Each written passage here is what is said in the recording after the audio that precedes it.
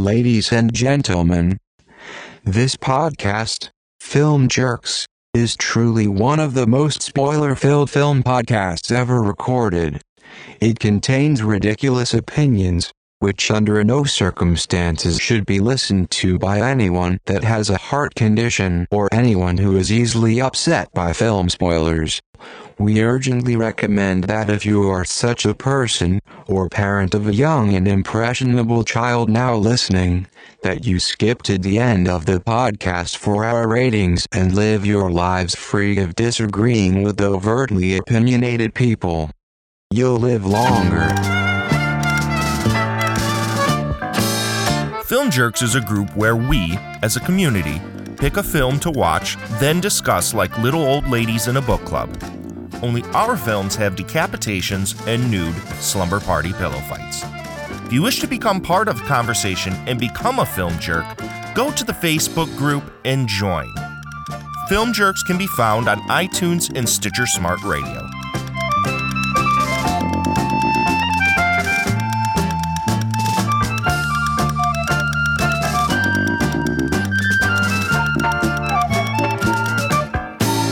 Welcome to Film Jerks, the podcast where we look at movies like little old ladies in a book club. Only our movies have slasher wannabes and virginal plot twists. Today, we are unfortunately not going to have our lipstick jerk, Angelique. She's having some issues with the internet, and hopefully we'll have all those resolved and she'll be back on our next month's episode. But as always, I am your bow tie jerk, and with us today is the music jerk, Kevin. How are you doing today, Hello. Kevin? Excited about today's film? Considering it was one of my three, yes, absolutely. Perfect. And we have two guests. Well, we first of all have Cole. Cole, how are you doing tonight? Doing fantastic, Paul. Thanks for having me, kind sir. It's always good to have you. And are you excited about this film? Of course, yes, naturally. As a connoisseur and a maker of not only horror films but specifically slasher films, I'm stoked. Yeah. Wonderful. Well, we're going to be glad to kind of link into your insight, of course. And then also with us is our next guest, who is Keith. Keith, how are you tonight? I'm doing great, Paul. Thanks a lot to you guys for having me on here. Can't wait to talk about the movie. Fantastic. We definitely want to have your insight because you are also a filmmaker as well. And are you excited about our discussion tonight? Yeah. And I love deconstructed horror. I love comedy in horror. So this movie is right up my alley. I love this film. All right. And of course, the movie that we'll be talking about this month is Behind the Mask, The Rise of Leslie Vernon from 2006.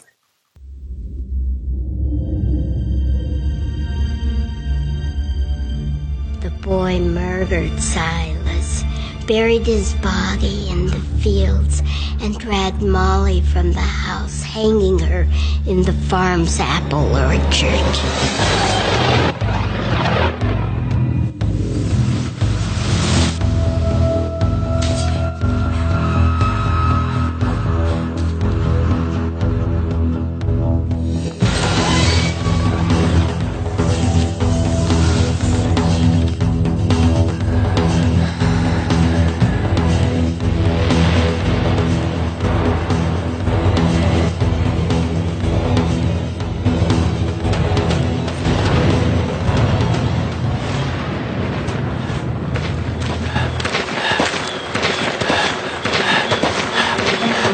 You have no idea how much cardio I have to do. It's ridiculous. Why so much? There's that whole thing of making it look like you're walking. And everybody else is running their asses off. That boy, he's going to be the best yet. Everybody thinks we just wake up one morning and start obsessing about a girl and start stalking her, killing everybody that gets in the way. That does seem to happen a lot with you guys. There's always been hacks out there. One-hit wonders. Just cheapens it. That's great, honey. Welcome to my allegedly ancestral home. There are 11 exits from the first floor. And another 8 or 9 that might be manageable from the second. You want to eliminate as many as you can from being practical. I'll wait here for them to start doing their thing. All the obvious weapons, I've sabotaged. Why are you doing this? We're not going to have this conversation. Why? What, you Get in the van. You have no idea who you're dealing with. So how will this play out? How will this work? You won't like what you see. I promise you that. This is like my Christmas. I'm so happy. Make sure you're getting this. This film takes place in a world where movie slashers are real individuals, and they're basically based on real life events in the world. And this world is kind of a strange thing because the killers have reached almost a celebrity status. And the story is focused on a man named Leslie Vernon, who claims to be the next big slasher that is coming into the world. And using the rules of cinematic slasher films, we have this Vernon character using a crew of grad students made up of Taylor, Todd, and Doug. And he basically uses them to bring his own legend into existence, essentially. The first act sets up Leslie's basically a rise or his planning phase of setting up his night of terror. He has his documentary film crew that's following him around as he goes out, and we wind up getting our first glimpses at basically his final girl, the girl that he's picked to survive his night of terror. And as he does tormenting things to kind of get into her head preemptively, we also get to see him working on his cardio and running through a lot of really great to some of the slasher film tropes. Like, how is it that the killer, despite the fact that the survivors are running at full speed, the killer can be walking at a leisurely stroll and just be getting closer and closer every time that they turn around. So, what are your initial thoughts of the film, Kevin? I really, really enjoyed this one when I first saw it, when it first hit DVD years ago. Just because of the fact that it does wind up giving a fresh spin on a genre that can sometimes come off as very overdone, very repetitive, that being the slasher genre. I just think that having the twist in here of the film crew and basically elevating the killer into almost, but not quite a sympathetic sort of role, really breathes some fresh life into this. How about you, Cole? What are your initial thoughts on the film? Well, I walked through a blizzard to get this. Actually, I was living in a garage at the time. It was mid-January, right before my birthday, and I had some birthday money given to me from somebody, and paying off this camera so I could make this new movie, and stuck in this garage, but I had a TV hooked up. So I walked up to Walmart, who at the time sold stuff like this. I mean, it's a totally different world now, but I was able to walk a few miles. I bought this and Hatchet.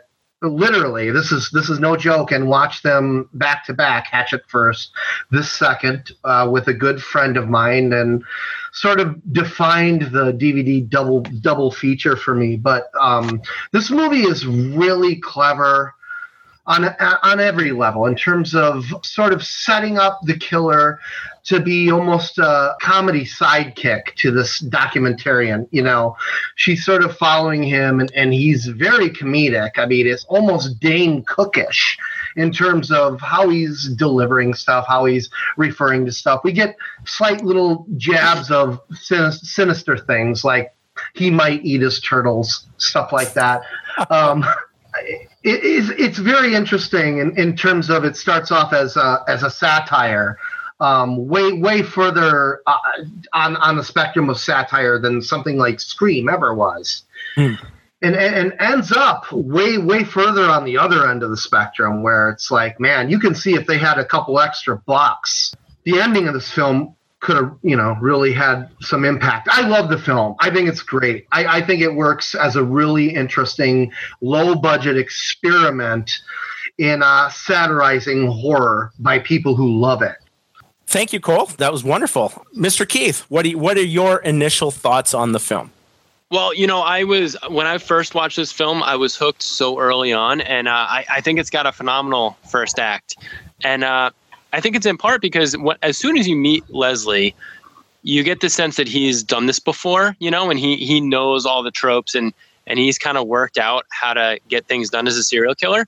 But, it also functions as a sort of origin story.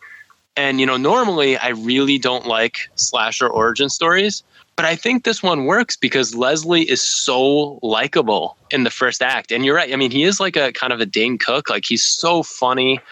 And you're not really sure if he's goofing these documentary students or if he's serious. But, in that first act, you get to see him begin his hero's journey. In the first act of most great films, you get that the hero is embarking on something and they will change by the end of it.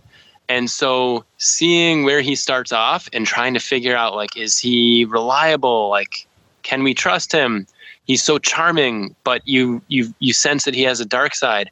Like, going through that first half hour or so of the film is so interesting because he brings you in, but at the same time, you as the audience member are kind of a member of the documentary crew because you're brought in by him, but you at the same time are not sure whether or not to trust him.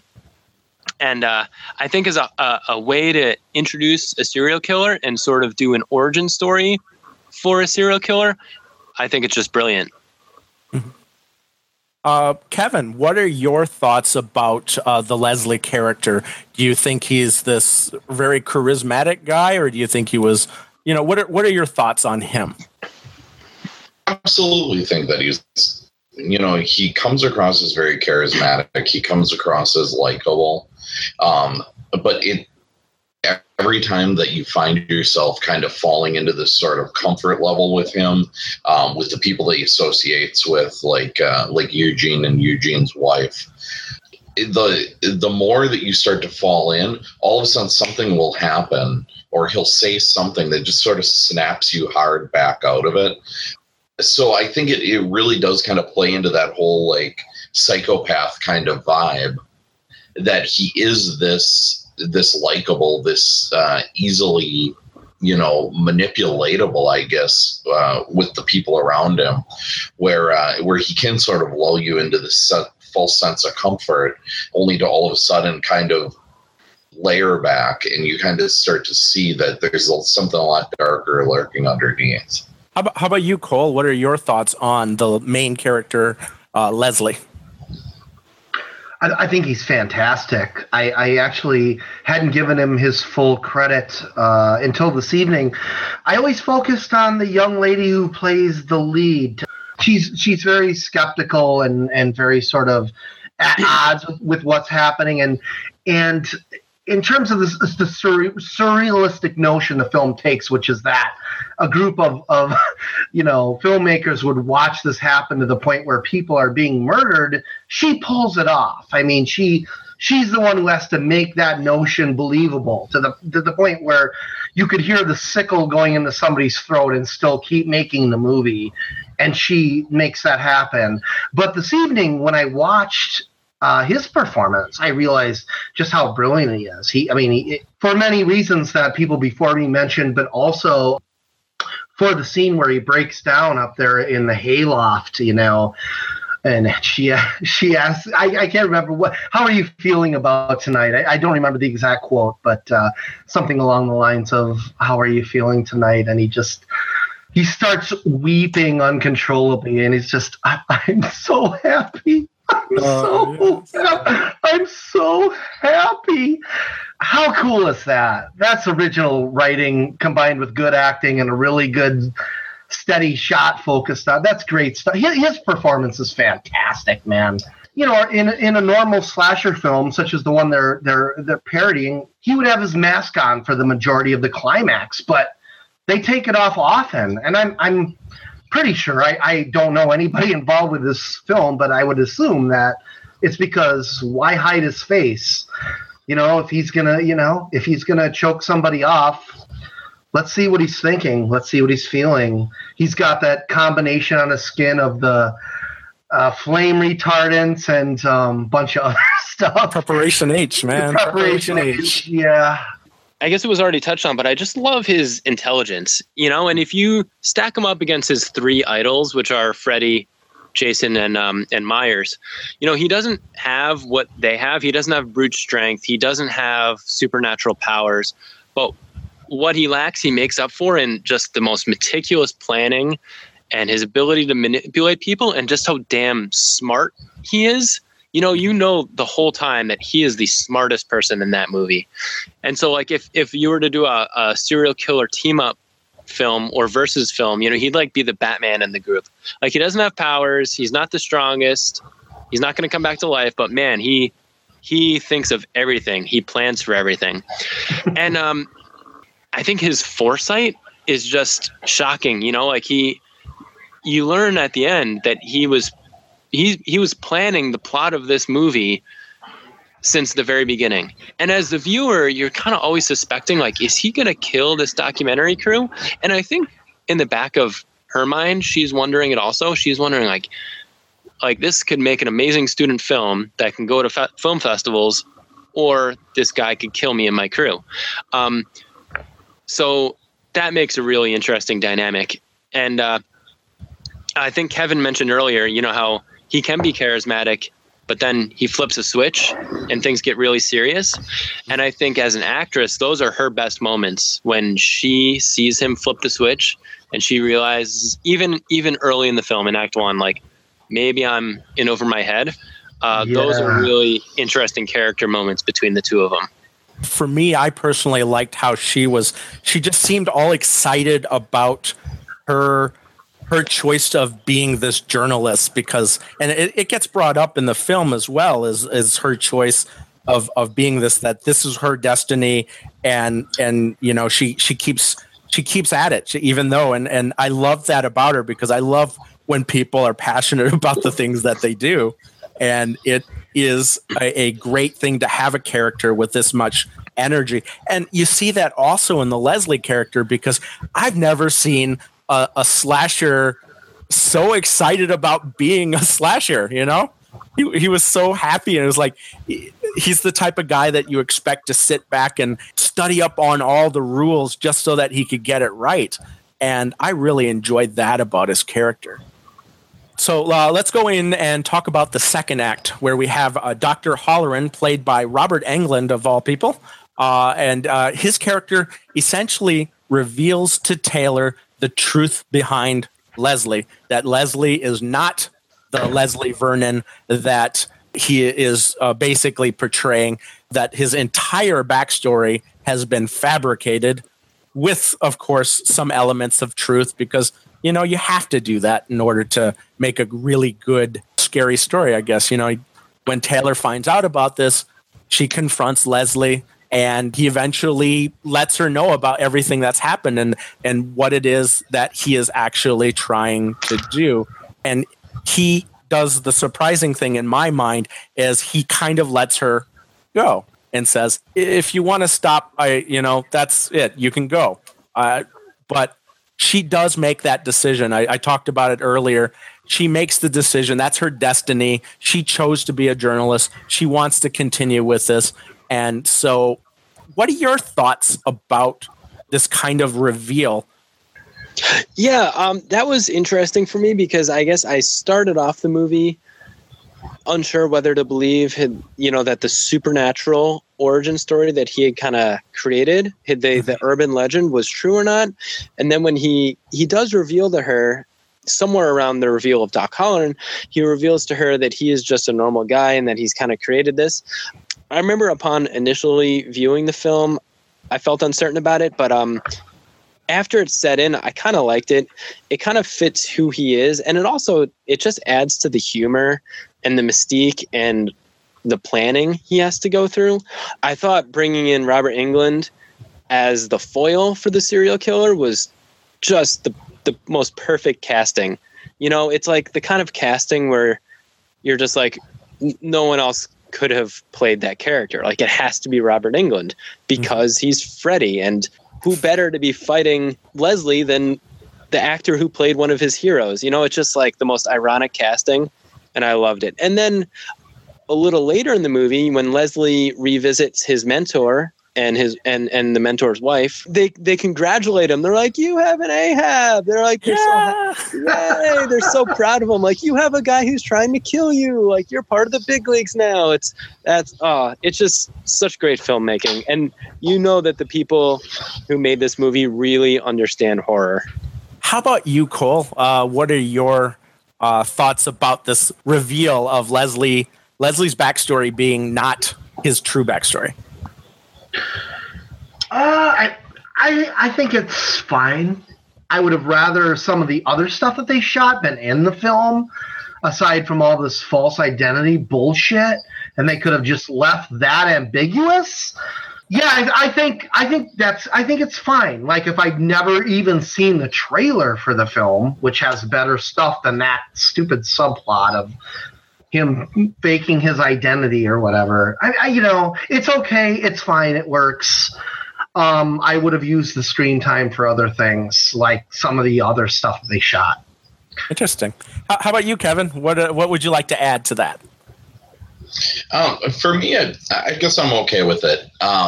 Simply because of the fact that, to me, it works as a decent setup for him to kind of give his actual final girl that opportunity of, should I stay or should I go? He basically places the ball pretty solidly in her court. What she thought was going on isn't 100% what is going on.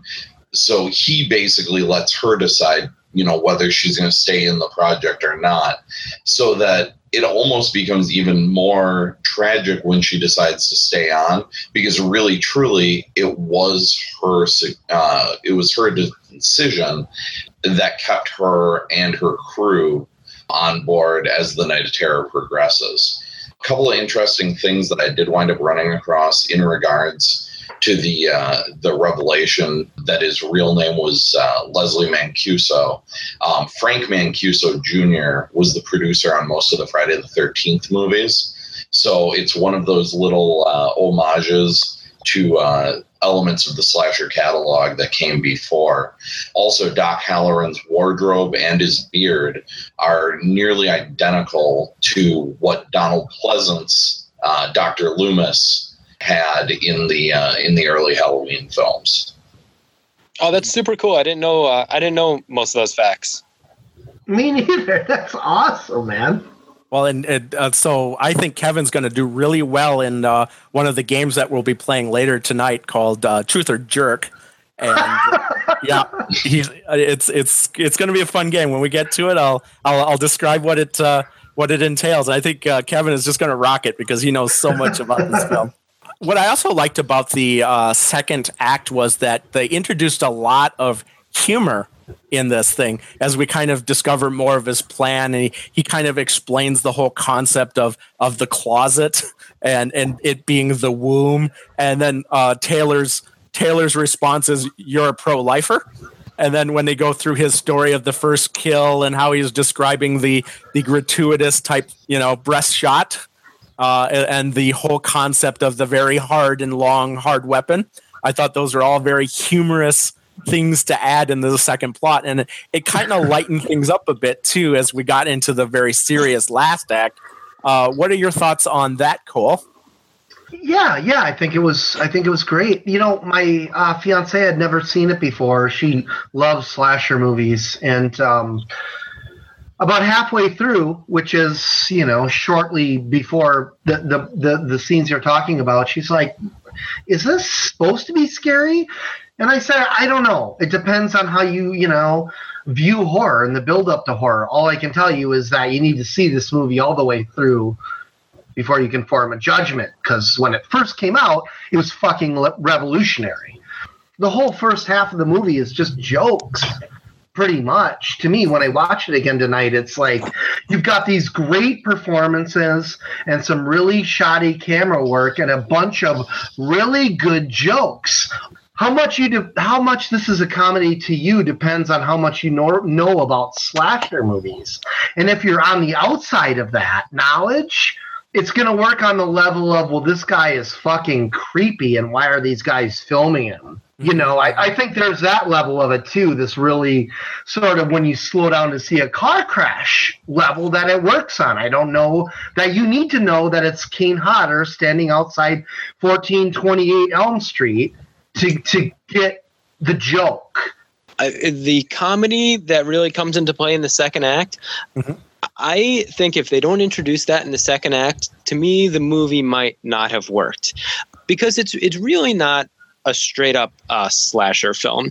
You know, it gets serious, but not too serious. It gets violent, but not too violent. It gets bloody, but not too bloody. So if you're sitting down to watch a slasher movie, a straight up slasher movie, and you watch this, you're bound to be disappointed.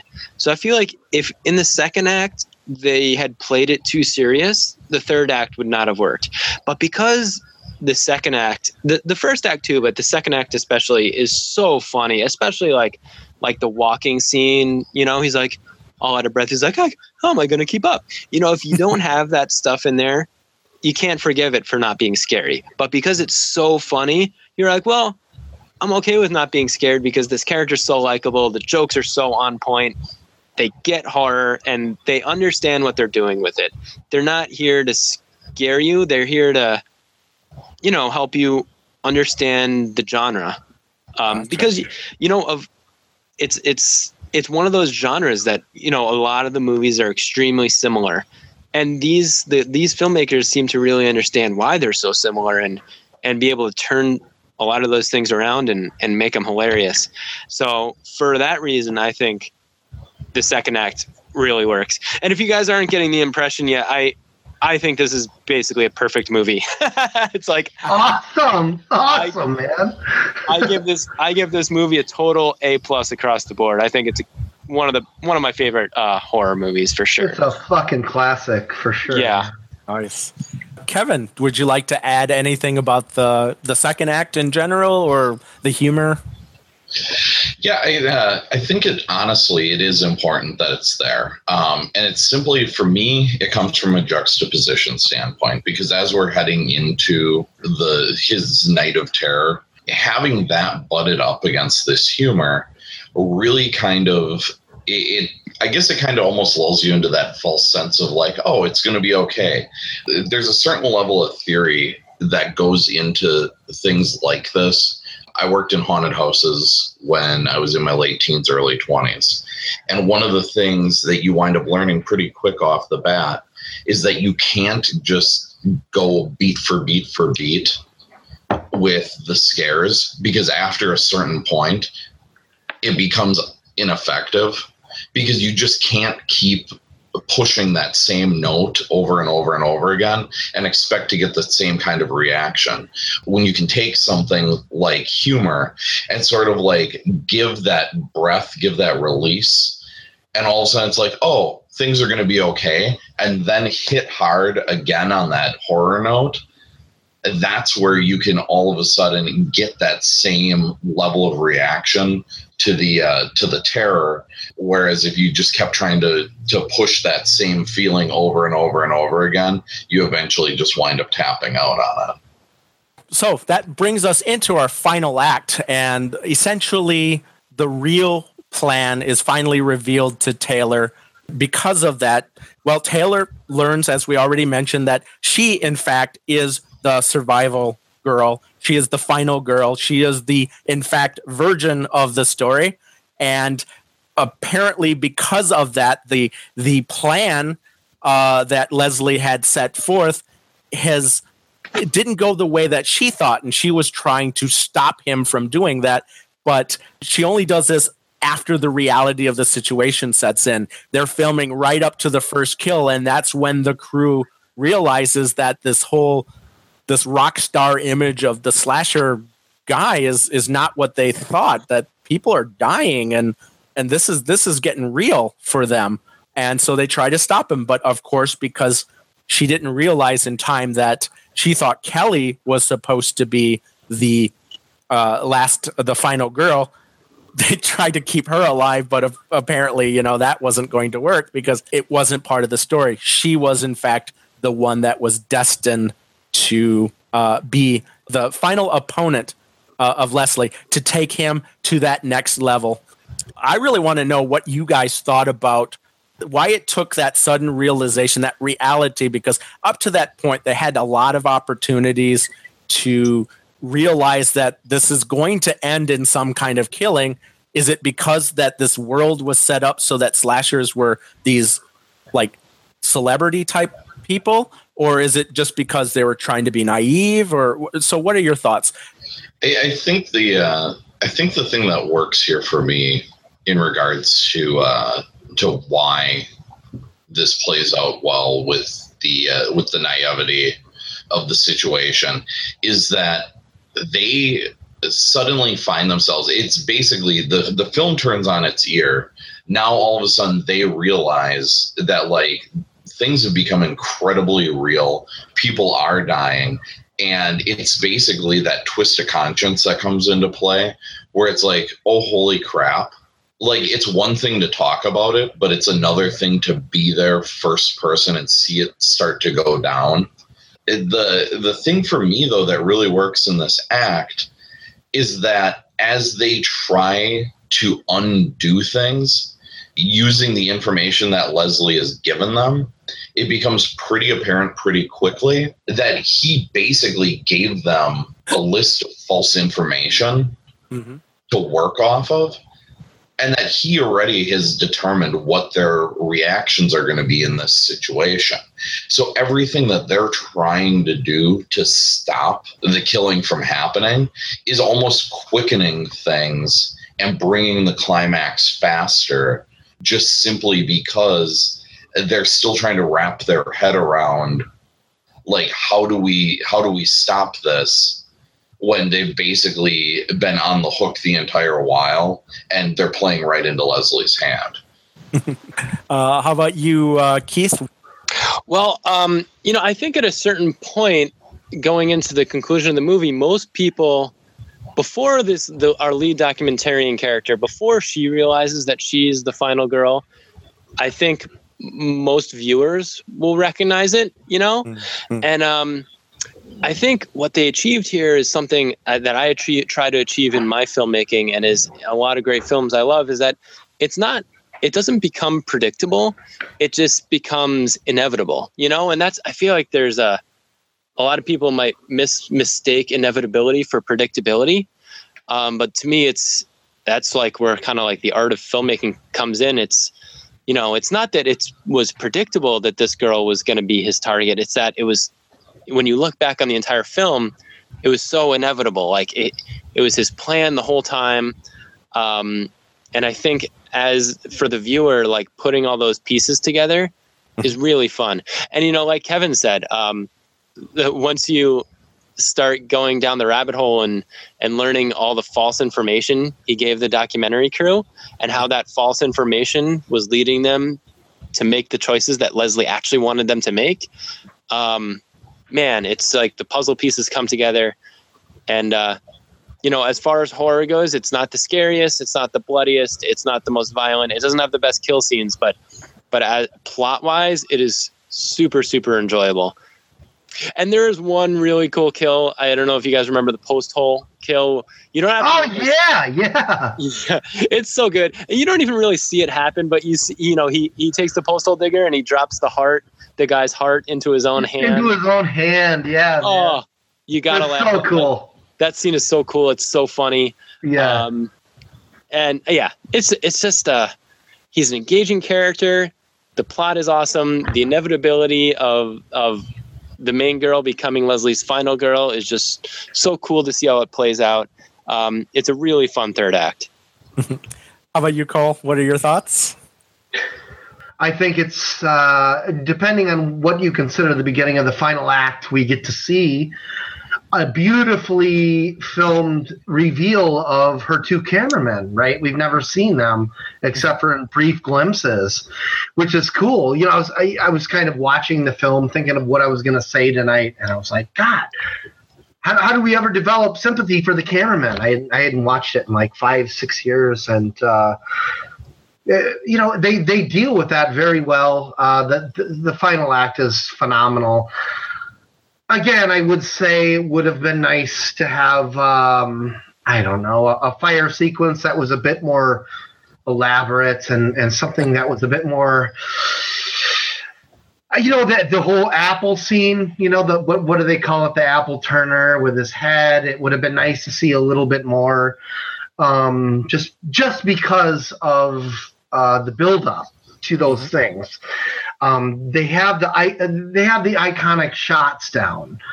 It would have been nice to have just let loose and see some violence that didn't exactly look like it was phoned in or completely distant from the characters, especially when you're dealing with the death of Leslie Vernon. But that said, you know, 4.5 stars out of 5. I think this film works. I do think that once it abandons the sort of documentarian side of things and they start focusing on just flat out, hey, this is it. You know, there's no eagle's eye view to this. You're in the story. I think it does lose something because I don't think there's even the necessary insert shots to handle that stuff. I mean, I think there's necessary insert shots in some of those action scenes that leave them lacking. I really do. I feel like there are shots that just don't exist that they needed, such as pitchforks going through skin, just such as people going through doors. I mean, I do think there are huge gaps in the final act, to be honest, but it's a wonderful film. I love it. Part of that might have been because they did they virtually switched the entire movie's gears from the documentary to an actual movie at that point. She actually says, put the cameras away. And it's kind of like the old 3D movies where you put your glasses on, you know, at that point, that was the trigger. Yeah. And the movie changes. Absolutely. Absolutely, man. So the moment that the viewer is finally given over to the fact that it's our documentarian that's the final girl is about as subtle as a shotgun as they walk into the bedroom. And Kelly is just in full throes on the bed, and I think it's one of the documentarians that says, "Well, I can guarantee you she's not a virgin."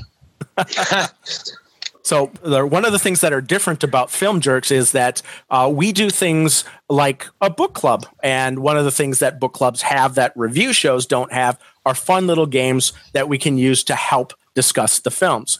And we have 2 wonderful games tonight, the first of which is called Words, Words, Words. And in Words, Words, Words, what we've done is we've taken a quote, a line or two from the movie, and we've run it through Google Translate. And what I'll do is I'll give the panel the resulting line that comes out, and they have to guess what the original quote was. And if we have some time, we can talk about the quote and what it meant to us in regards to the film. So, you guys ready? Ready. All right. Yes. Again, the first line went from English, and it translated to Bangla, to Bulgarian, to Welsh, to Korean, and then back to English. And the resulting line is, "Run as a mother, and the reader will not stop until the rising sun." So what is the original line from the film? You know, I feel like I don't know the line exactly, but I know the scene, I think. Describe the scene, and I can tell you if you got it. And it's where he's like, oh, man, you know, they're running at full speed, and I have to walk, and, you know, I have to be able to do this all day, and, you know, and then I don't know how it's. Oh God, I'm butchering it so bad. Yeah, I think I've got this one. All right. What do you think? Is this Eugene's line of aside from that, the simple answer is run like a motherfucker and don't stop till the sun comes up? That is exactly right. That's Eugene's line. Run like a motherfucker and don't stop till the sun comes up. Wow. Awesome. So, you guys having fun with this game, hopefully? Oh, yeah. All right. We'll give you another one here. This one went from English to Korean to Bosnian to Lao to Spanish and then back to English. And the resulting line is, I'm not here tonight to get wet. Tie up shoes for children.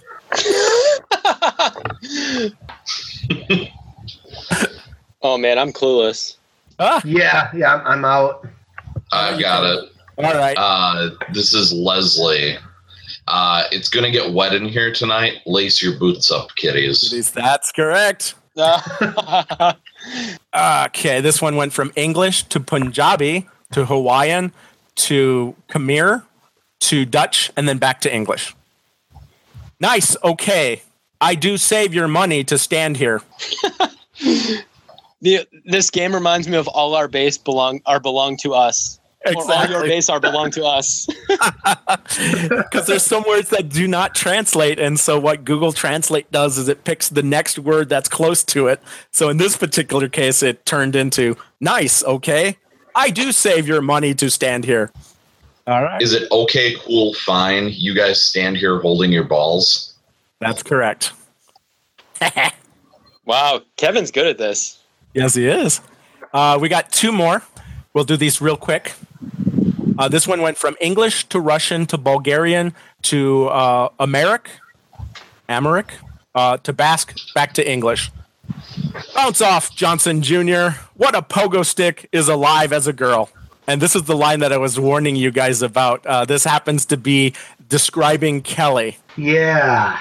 I believe this is the line that somebody was thinking about that said that she wasn't a virgin. Well, I know the line. I won't know unless I look it up. So Right. I don't know it. Oh, no, it's fine. You can look it up if you like, if you know what it is. No, it's okay. Okay. So the actual original line was, what kind of survivor girl hops on a nerdy kid's Johnson like it's a pogo stick? Nice.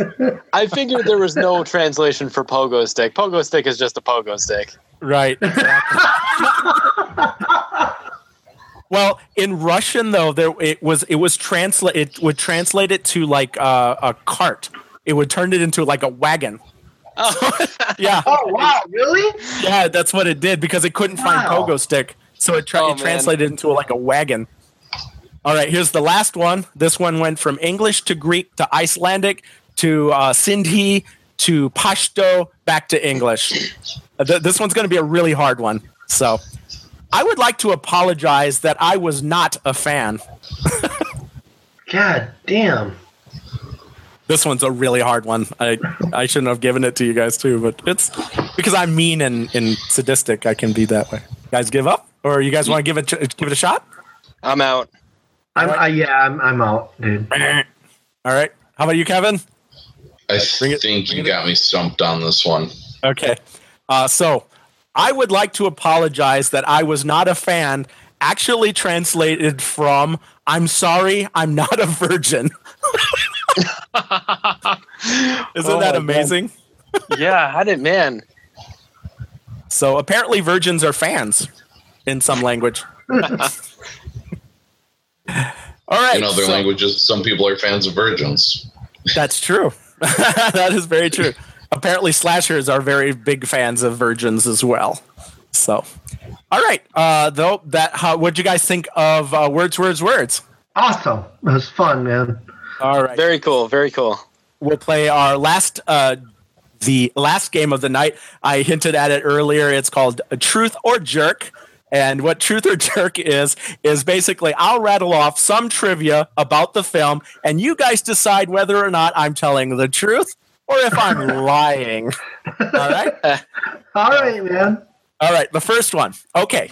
Like Leslie Vernon, the actor Nathan Bastel has a different last name. His real name is Nathan Jonas. Truth or Jerk? I could believe this one. Because maybe he just didn't want to be thought of as a Jonas brother, so he's like, I gotta get something new. I gotta change it. Yeah. That would have been a thing from around the time that that the film would have come out. So. All right. How about you, Cole? What do you think? Truth You think truth? You guys think truth? Yeah, I think truth. Maybe that is a jerk. It's actually Jonas is actually the second the name of his second son. So the next one, the actress that plays Taylor in the film, Angela Goethals, appears in Home Alone and Jerry Maguire. Truth or jerk? I'm trying to go through Home Alone now. It's one of my favorite movies. Yeah, I'm not sure. That's tricky. Well, when uncertain, you answer D, right?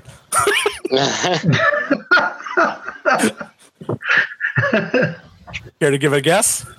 I'll do the Family Feud. Time out. I will go with yes. How about that? Go with yes. Okay. Yeah, me too. You guys gonna go with yes? I'll go with yes. Yeah. Me too. Yeah, I'm going with yes. It is true. It is true. She was both in Home Alone and Jerry Maguire. Who was she in Home Alone? Did she just have like a walk-on part, or was she a character? I think she was a character. It says she's known for it. So I didn't. Yeah. I gotta look that up. Truth or jerk? Robert Englund's character is an homage to The Shining. Oh. I'm going to say jerk. Okay. The rest of you guys? Jerk is false? The jerk is false. Yeah, I'll say jerk. Yeah, I mean, I guess the only analogy I can think of was that, oh gosh, you know the other caretaker who gets called by Danny on the radio and he comes up on a snowmobile and tries to kill Jack? Scatman Carruthers in... Maybe, yeah. Because he was kind of like an Ahab, sort of. Yeah. So I'll be the different one. I'll say that that's true. It is true. His name is based on... Awesome. So, good job. Truth or jerk? Zelda Rubinstein played the character Madame Zerlina in the film Poltergeist. Ooh. This house is clean. That one, I know that's true. She's definitely in Poltergeist. Is that the name, though, is what I'm on. Oh, good call. Do do do do do do do do do do do do. Well, I know that she was in Poltergeist, so I'll say that that's true. Okay. Even though I don't remember the character's name. Okay. How about you, Cole? I have no fucking idea, to be honest. I'll go with false. I have no idea. It is jerk. Her name was Tangina in the film. Yes. So you got your instincts are really good. Oh, here's an odd one. The car in Eugene's driveway is the same make, model, and color as the one in the Evil Dead films. Truth or jerk? Ooh, they sounded so certain. I'm going with them. True. Yeah. Oh, Christ. I have no idea. It is true. It is true. Wow. That's awesome. Good work, guys. We'll do 2 more. How about that? Sound awesome. Good? Awesome. Sounds good. All right. Taylor is outside the Red Herring Red Herring Pub, which is a reference to Halloween. Truth or jerk? Jerk. Okay. How about you guys? The rest guys? Can you repeat it? Can you repeat the question? Yes. Again? Okay. Truth or jerk? Taylor is outside the Red Herring Pub, which is a reference to Halloween. The Red Herring. That actually sounds familiar. I have no idea. I don't know. I think I'm gonna call jerk on this one. Right. Red Herring Pub is not ringing a bell. Can I give my hunch on this one? Sure thing. Go ahead. Loomis has a matchbook. He has a matchbook. This is true. That might have red herring in Halloween, but it's not red herring. It's not. No, what is it? It's red something, right? The red snapper. No, it's no, it's red something. Yeah.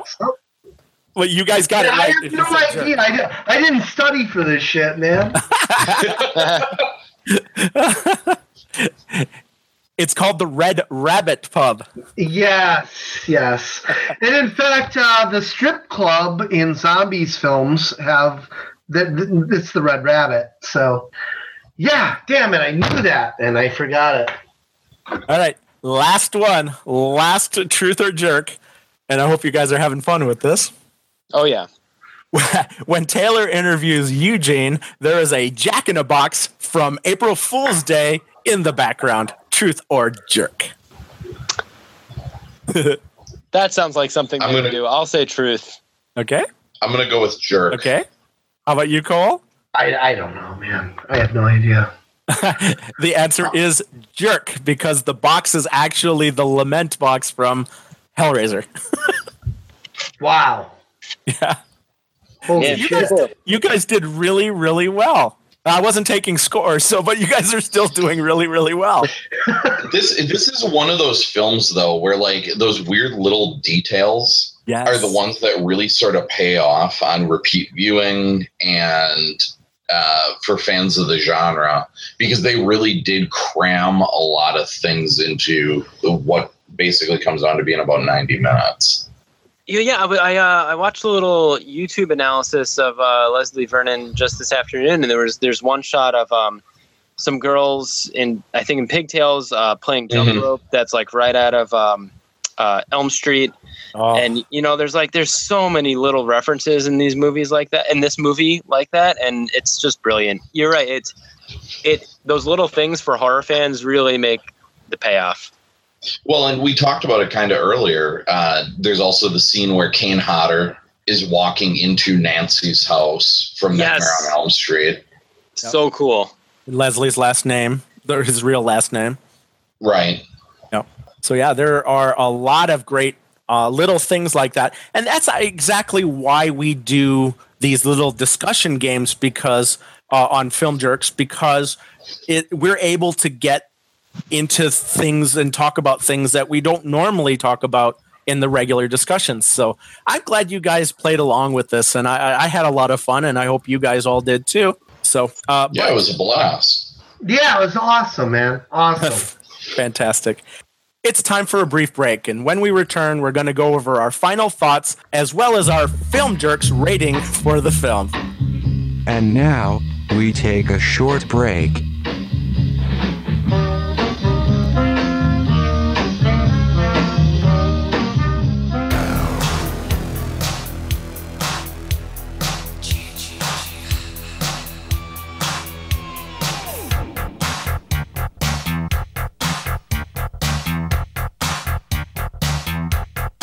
You're with your baby, and you're parked alone on a summer night. You're deep in love, but you're deeper in the woods. You think you're doing alright. Did you hear that voice? Did you see that face? Or was it just a dream? This can't be real, that only happens, babe, on the movie screen.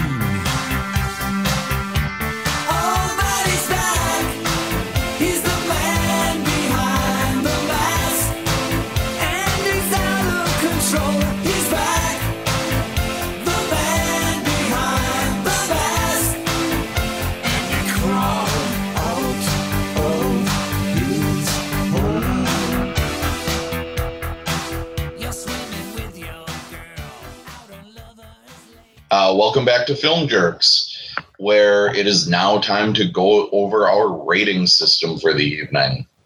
We have 3 ratings here at Film Jerks. We have Love It, meaning that you love the film, you would highly recommend it to others. Lump It, meaning you did not enjoy this film and would try to steer people as far away from it as possible. And maybe there's good, there's bad. The film had a little bit of each. You wouldn't say not to go see it, but there's probably something that you pick instead of watching this film.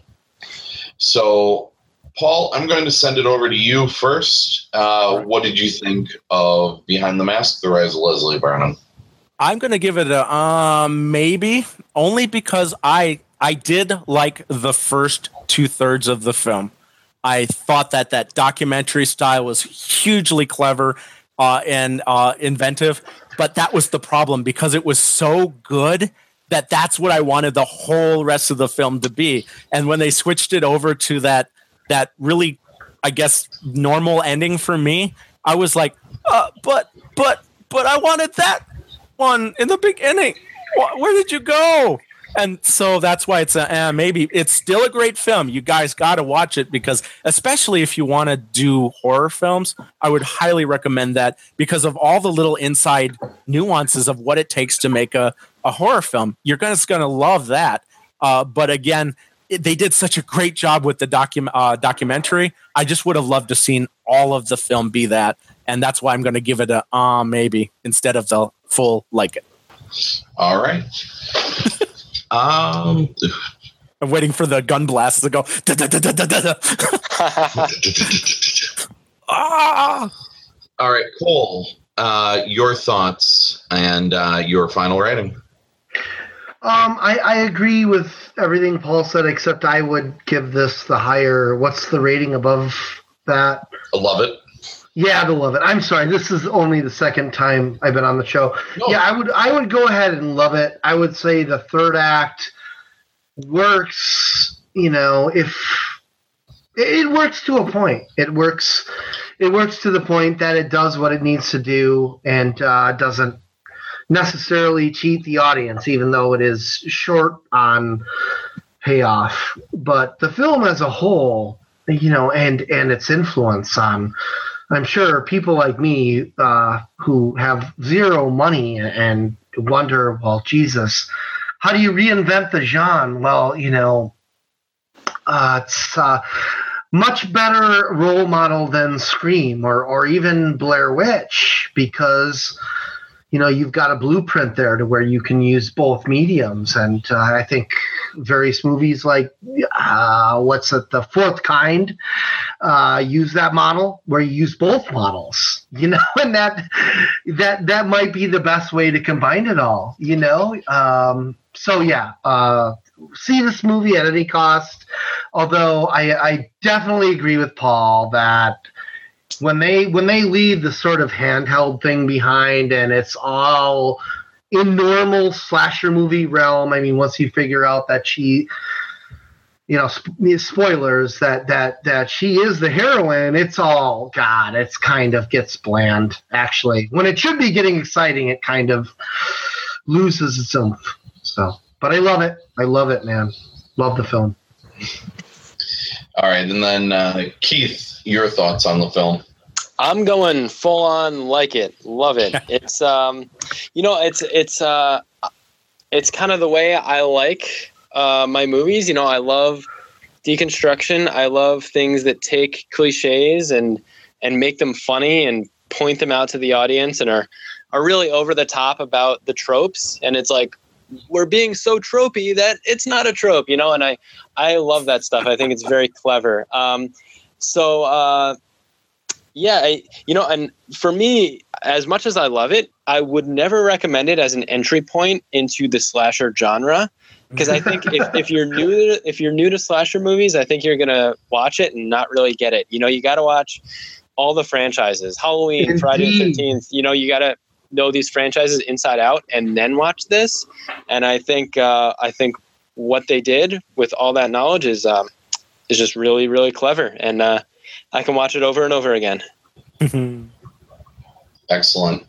And I completely agree with you. This is definitely not an entry point thing. Like we were saying, there's so many homages back to other entries into the slasher catalog that I think a lot of it would be lost on someone who's just not, well versed, or to use this as an introduction really would kind of fail a viewer.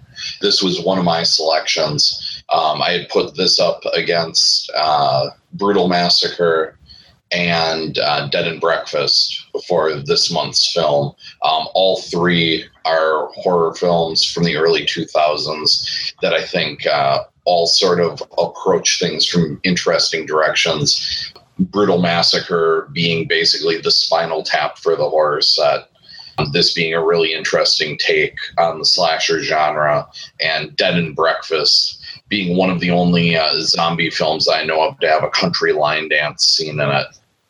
This is a movie that I absolutely love. Anytime that I can stumble upon a film that just really kind of breathes fresh life into a genre that's been around for a while, it's something that just really kind of piques my interest. Basically, I'd catalog this in with films like Fido, which I think does some really interesting things in the zombie genre. Basically, taking a boy and his dog, and turning it into a boy and his zombie. That's the stuff at this point that I'm absolutely in love with. I'm the kid who grew up with a video store across the street. My mom raised me on horror from pretty much like the age of 5 up. So I've seen a ton of stuff over the years, and it's good and fine for what it is. But when you really get this, these fresh takes on stuff, it really gets me to take notice. Let's go around our panel table and talk about where you can find more about us and about any of the projects that we want to talk about. We'll kick things off with our guests. We're going to start out with Keith. Keith, where can we find more about you and about the projects that you want to talk about? Sure. Thanks for giving me the opportunity to be here and plug some stuff. So people can find me on Facebook or on YouTube under the banner of Hexagon Motion Pictures. I make short films, most of which are in the horror genre. I had one last year at Paul's Festival. And so I just like making shorts that are anywhere from 2 to 10 minutes, and sometimes take a more serious or sometimes take a more humorous look at horror tropes. Fantastic. And how about you, Cole? So nice talking with Kevin and Keith. It was a lot of fun to be here. You can find me at Shadows and Lovers Productions. I make horror movies. Other than that, Cole, Meredith, I'm around. Thanks for having me, Paul. Well, thank you for joining us. You always provide a lot of insight, and we always enjoy having you here. So how about you, Kevin? Where can we find more about you and your projects? You can find me on Facebook at Kevin Blackheart Band. This is my blues project that I do on the side. I'm actually in Green Bay tomorrow night, opening up for Tyler Keith from the Neckbones. I'm also in the process of working up a couple of blogs, which I'll be pitching in the next couple of months here. One being about James Bond and bonded liquors. The other one, an enviable task of busting through all 300 issues of the comic book Cerebus, and I'll be blogging about that shortly. Oh, fantastic. I'm looking forward to learning more about those projects. And if you want to learn more about the Film Jerks, join our community group on Facebook. And what you can do is you can vote on the films that we will be discussing in our podcast. For example, the group voted for next month's film, and that's going to be the great, wonderful film Maximum Overdrive, which I'm looking forward to having all of us hopefully talk about. And as for me, I'm currently promoting the Northeast Wisconsin Horror Film Festival, which takes place the second weekend of October. And to learn more about the festival, you can check out newhorrorfest.com. That's newhorrorfest.com. And thank you once again from all of us here at Film Jerks. Just remember, at Film Jerks, we might not always be jerks to the films that we talk about, but when it comes to discussing films, we don't jerk around.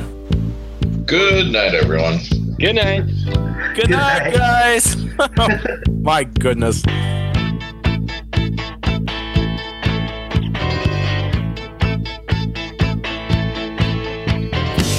I can't seem to face up to the facts. I'm tense and nervous and I can't relax. I can't sleep 'cause my bed's on fire.